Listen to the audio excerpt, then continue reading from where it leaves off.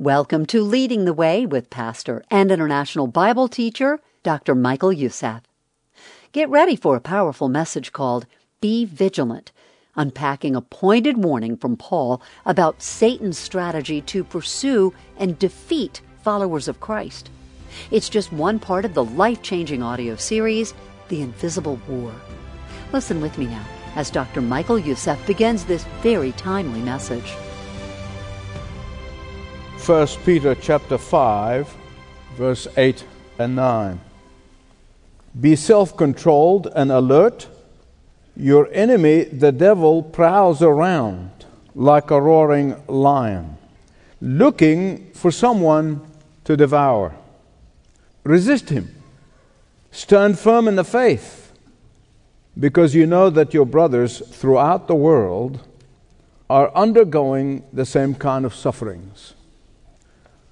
Those who know the world of animals tell us that a lion, well, lions always roar, but they roar the loudest under three conditions, where you hear them roar the most.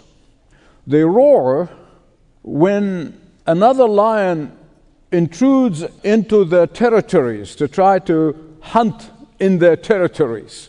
They tell us that the lions at that point roars very loud, telling that intruder, get out of my territory and stay out.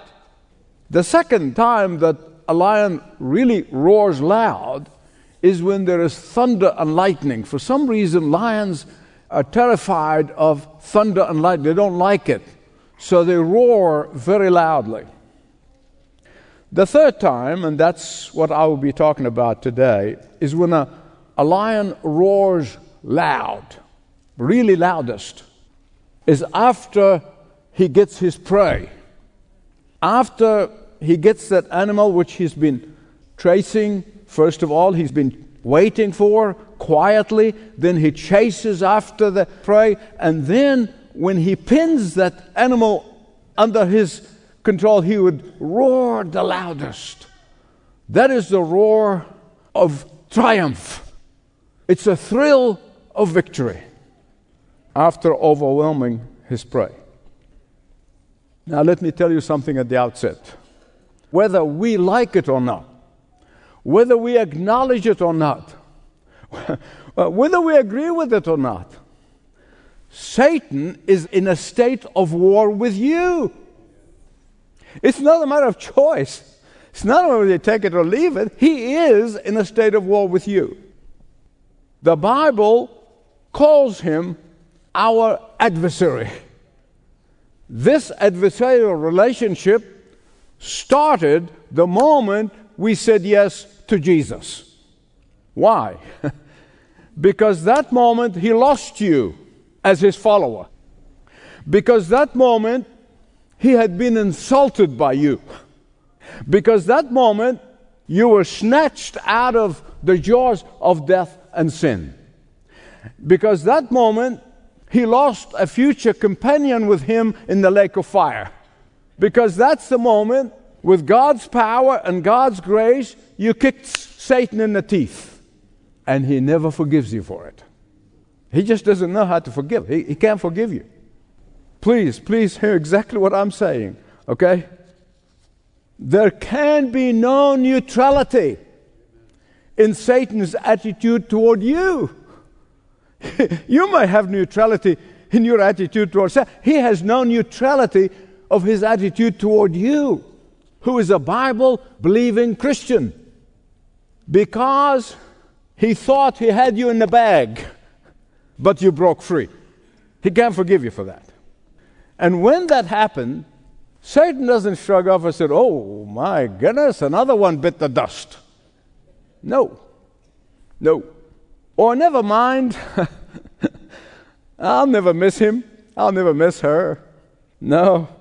He sends one of his agents after you.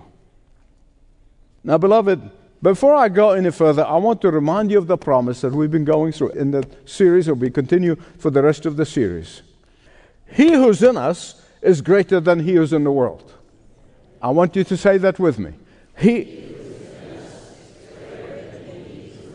I don't want you to ever forget it. Ever forget it. Because if you know all about the enemy of your soul and you don't understand the promise of God for those who put their faith in Jesus, you can be terrified. And that's not what God called us to do. He called us to live with joy and peace and in victory. No doubt that Satan's agent whispers in your ear. He may be doing that right now. You don't believe the stuff about the devil, do you? Do you really believe that stuff? Do you really believe that there is a personal Satan? Does a Satan exist? This Satan idea is a metaphorical and not literal. Oh my goodness, I heard preachers say that. You have enough problem to worry about than worrying about a personal devil. You need to forget about that stuff. You're a decent person. And God has no choice but to accept you because you are a decent person. Be very careful negotiating and debating with the voice of the enemy. Be very careful negotiating, debating.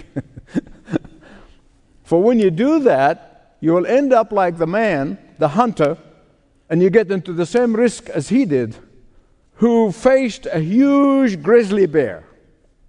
So he took his rifle and aimed, and he's about to pull the trigger when the bear spoke. You see, the grizzly speaks? Yep. And the hunter was so surprised of how soft the voice of the grizzly was, almost hypnotic. And the bear said to the hunter, he said, "Isn't better to talk than to shoot? Why don't we just sit down and negotiate? Let's find out what you want, and we come to a middle answer somehow." The hunter lowered his gun, and he thought about it for a moment. He said, "Well, all I want is a fair coat." The grizzly said, "Fair coat? That's not a problem. That's not a problem. We can talk about that. Because all I want is a full stomach. Let's come to a compromise." So they talked it over, and they negotiated. In the end, the grizzly was walking away alone.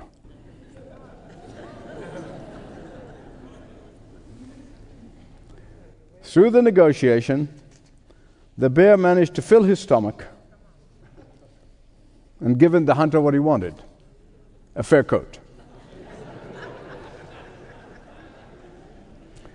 Beloved, listen to me. You can no more negotiate with Satan than you negotiate with the grizzly. Remember again, Isaiah 14:13 and 14. Satan said in his heart, "I will ascend to heaven. I will make myself like the Most High." He wanted to be worshipped instead of God. And as a result, he was thrown out of heaven. But don't ever forget, don't ever forget, don't ever forget, even though Satan was defeated on the cross, he has never given up his ambition. Never given up his ambition. Even though he was rendered toothless and clawless by Jesus, and he can never, ever, ever challenge God again. But he can still try to challenge God by going after his children, his faithful children. That is why Peter, who had experienced firsthand the falling in Satan's trap, he could give us this warning. Only a man can speak from the crucible of his pain, could say, "Be sober, be vigilant," because your adversary is prowling around like a roaring lion. Question: what does it take to be sober? In the real sense, in the normal physical sense. Nothing really. You don't have to do anything, you just stay sober. You don't have to go to school to learn how to be sober. You don't have to go and get a course on being sober, unless you're in trouble. You don't do anything to be sober. All you need to do is not get drunk. Getting drunk involves action. Being sober doesn't. I told you in the last message that when you hear the scripture says be vigilant and be sober, doesn't mean you grit your teeth and you're worried and you're sitting there 24/7 and say, oh, I got to be vigilant, I got to be vigilant, I got to be vigilant. No. That's not how it works. Being vigilant means that you rest in the power of the Holy Spirit. You see, a drunk person has an impaired vision. He has impaired ability to react quickly. He has an impaired control of his limbs. And ultimately, the drunk person really has his self-deception. You see, sometimes he totally can't even walk and say, no, I can drive. That's self-deception.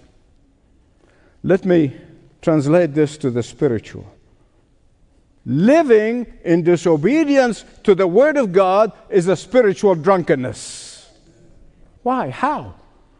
Living in disobedience numbs your spiritual senses and makes you not alert to the enemy's design on you. Listen to me. Those who are not spiritually sober, unable to see things from God's perspective. And if Peter is telling us anything in these few verses, he's telling us to be serious-minded about the devil, to be serious-minded about Satan's traps, to be serious and not flippant about Satan because he means business, because he cannot get to God, so he will try to get to one of his children. And we're seeing this happening all over the place. We see that also in the scripture. King David, the man of whom God said, I found his heart after my own heart. You couldn't get any greater praise than when God says, this man's heart is after my heart. In 2 Samuel chapter 11, we see the man of God stopped being vigilant. Stopped being vigilant.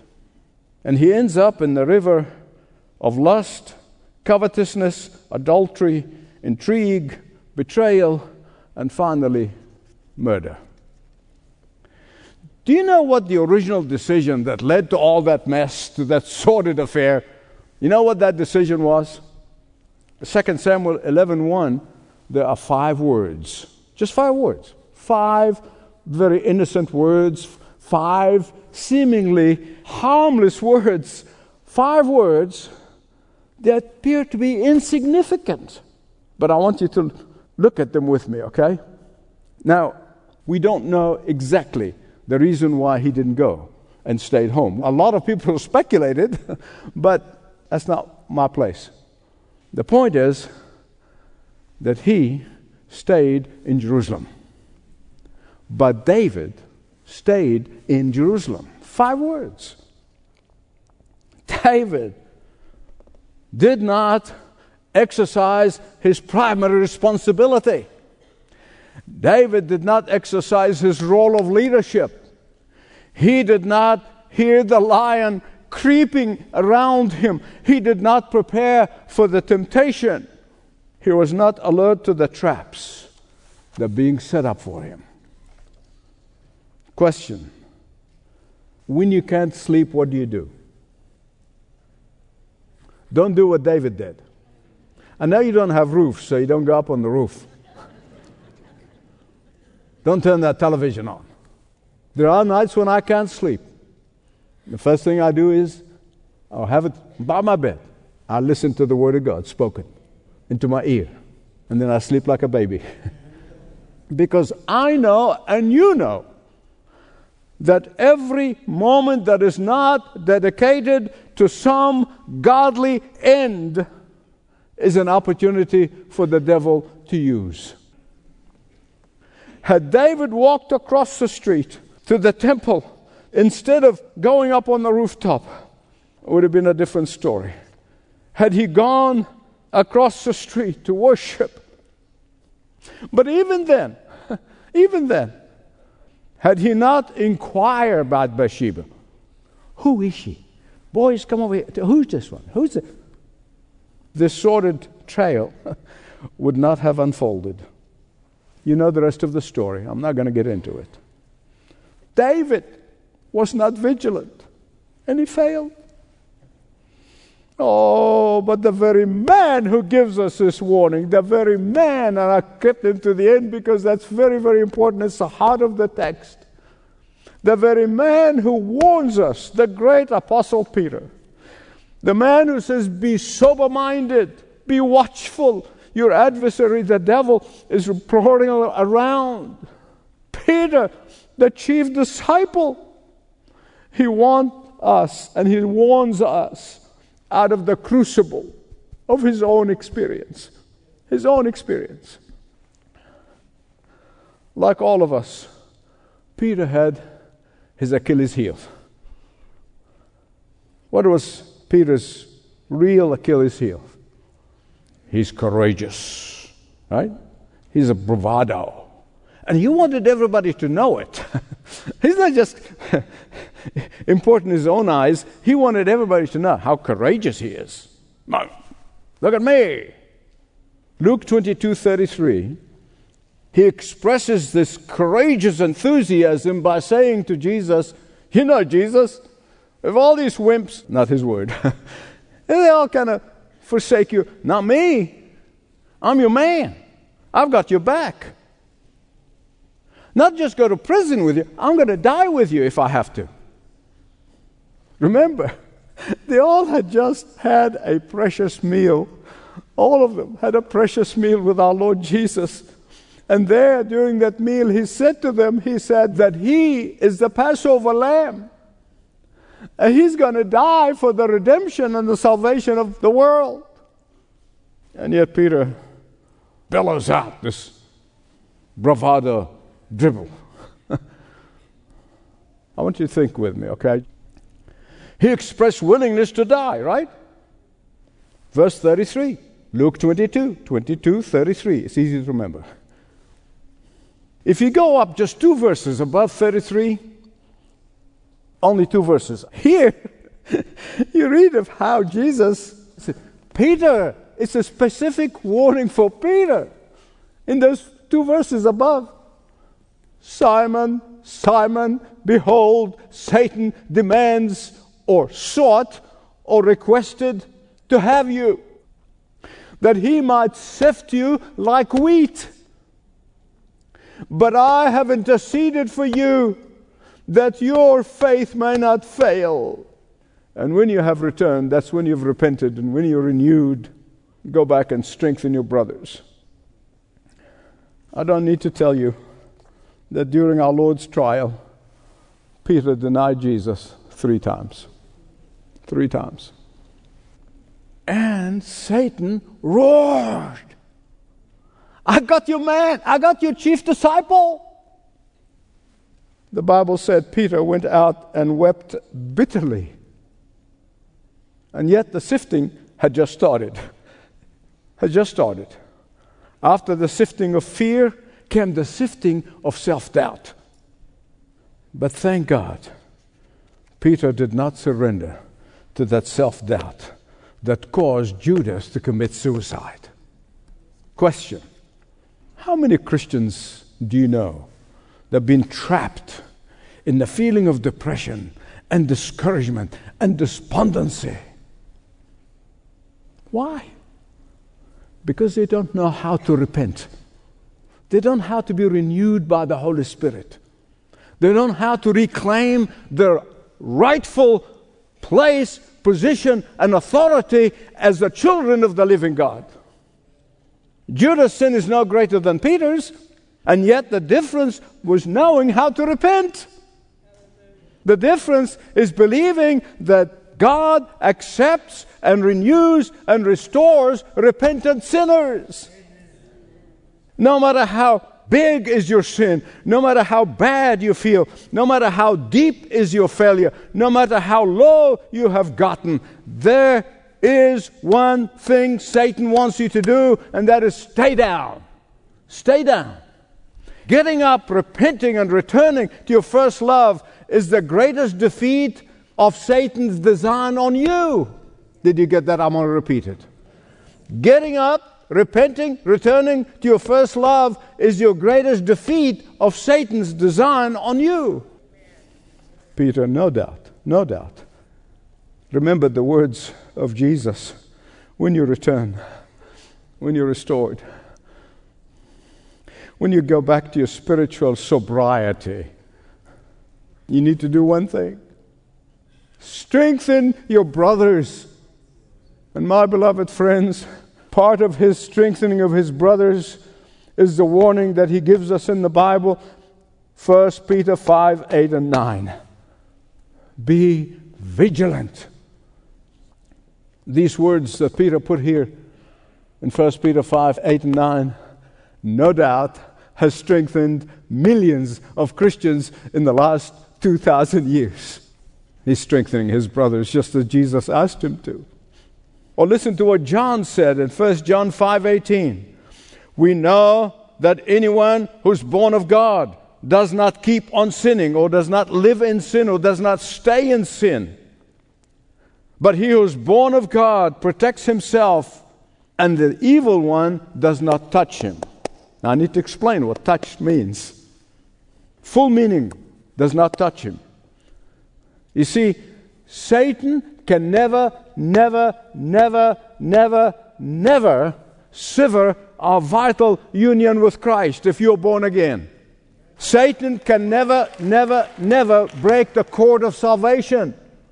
Even careless believers cannot lose their salvation. God has spoken. Jesus said, those whom the Father has given me, I'll lose none. My Father is greater than all, and He will lose none. God has spoken, and Satan is powerless to change that. He's powerless to change that. But Satan can devour almost everything else around you. If you let him, that's really the operative word, if you let him, if you allow him, if you get away from under the cover of the Word of God and obedience to the Word of God, if you stray away from the covering of the Lord Jesus, listen to me. Satan can devour your effectiveness for God. Satan can devour your peace of mind. Satan can devour your witness. Satan can devour your health. Satan can devour your marriage. Satan can devour your business if you let him. If you let him. I repeat, if you let him. If you allow him. If you give him an open door. All the New Testament writers again and again and again are saying, be vigilant. Put on the whole armor of God. Resist the devil. This is Leading the Way, and a message from Dr. Michael Youssef in his practical series, The Invisible War, encouraging Christians to be vigilant in these challenging days. Do remember that you can listen to more of Dr. Youssef's content on the radio, online at ltw.org. You know, passionately proclaiming uncompromising truth has been at the heart of Dr. Youssef's ministry for more than 30 years now. But it didn't come easy. It took a lot of difficult steps of obedience and faith to get Leading the Way to a point of broadcasting now in 28 languages. And that number's growing across 6 different continents. We thank God for His provision. We thank Him for His guidance and His faithfulness over the years. We're also thankful for the faithfulness and the sacrifice of those who have and who continue to support the gospel impact of Leading the Way. Right now is a great time to join with them in giving. You see, this month, faithful friends of the ministry have offered generous financial gifts. They want to multiply the impact of their gifts by encouraging you to join with them in giving. Learn how you can impact lives all around the world by giving a generous gift today. Start the process at ltw.org. And of course, our ministry representatives have information available when you call us at 866-626-4356. That's 866-626-4356. Well, it's time for this episode to come to an end. Thank you for being with us. Do make plans to join Dr. Michael Youssef for the next Leading the Way.